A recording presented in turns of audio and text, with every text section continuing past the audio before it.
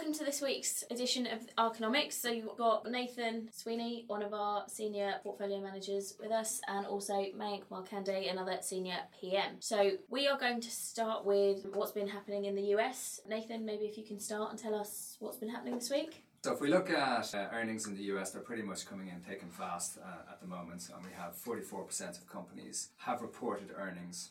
If we look at expectations, they're coming in broadly in line with expectations. So coming into earnings season, we were expecting earnings of minus 2.6%. Now that sounds negative, but it's not, given we're coming off a very strong year last year of 24% earnings growth. Those earnings coming in at minus 2.7, so a little bit below expectations, but broadly in line. But I suppose the key positive is that we're seeing a high proportion of companies beating expectations. So that's running at 77%. So this is good. And also one key point to comment on is we saw really strong earnings from Google last week, which pushed up the market to new highs. We saw the stock rise 10%. Communication services was up over 4.6% for the week. So very strong markets on the back of some of these earnings coming through. So that's all sounding very positive. Did we also have GDP data come through? We also had some macro data coming through. So GDP was ahead of expectations, so running just over 2%. So this beat market expectations, which were running at about 1.4%. So a strong number on that side. So the macro is definitely coming through better than expected. Great. So if we just take a quick review of what happened last week. So Meg, we obviously mentioned the ECB meeting in our interview last week. So what did end up happening from that ECB meeting? So the ECB meeting was slightly disappointing, at least from a market's perspective. Draghi indicated further action from the ECB in September, but didn't necessarily commit to strict measures. So in terms of what he indicated was another round of TLTRO, so basically quantitative easing,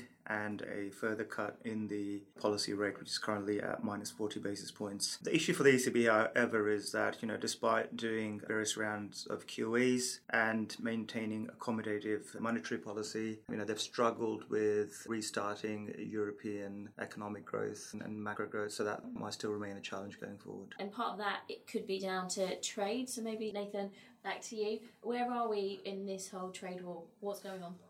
We actually have a delegation from the US flying out to China this week, so they will be discussing trade today.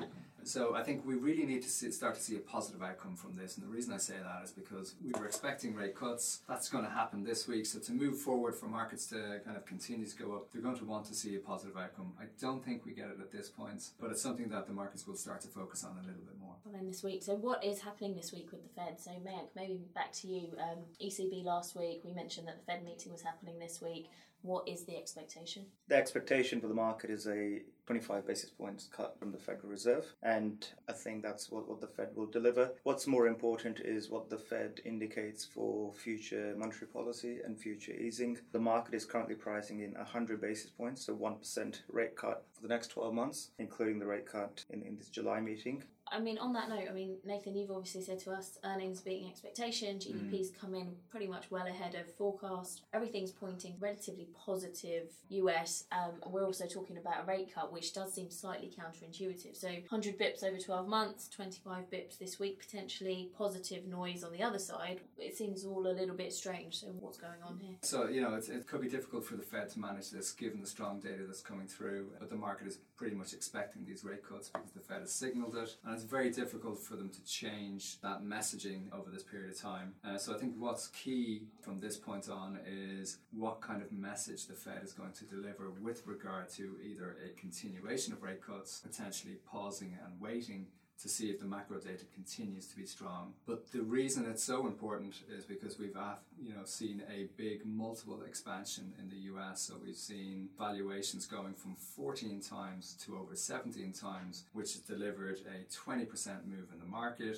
And they often say it's better for markets to travel than arrive. We've traveled quite a lot. We are at destination rate cut this week. So we would likely need to see a very dovish statement from the Fed to see a continuation or a positive trade outcome. Well, thank you for your time, and I guess we will speak to our listeners again next week. Thank you. Thank you.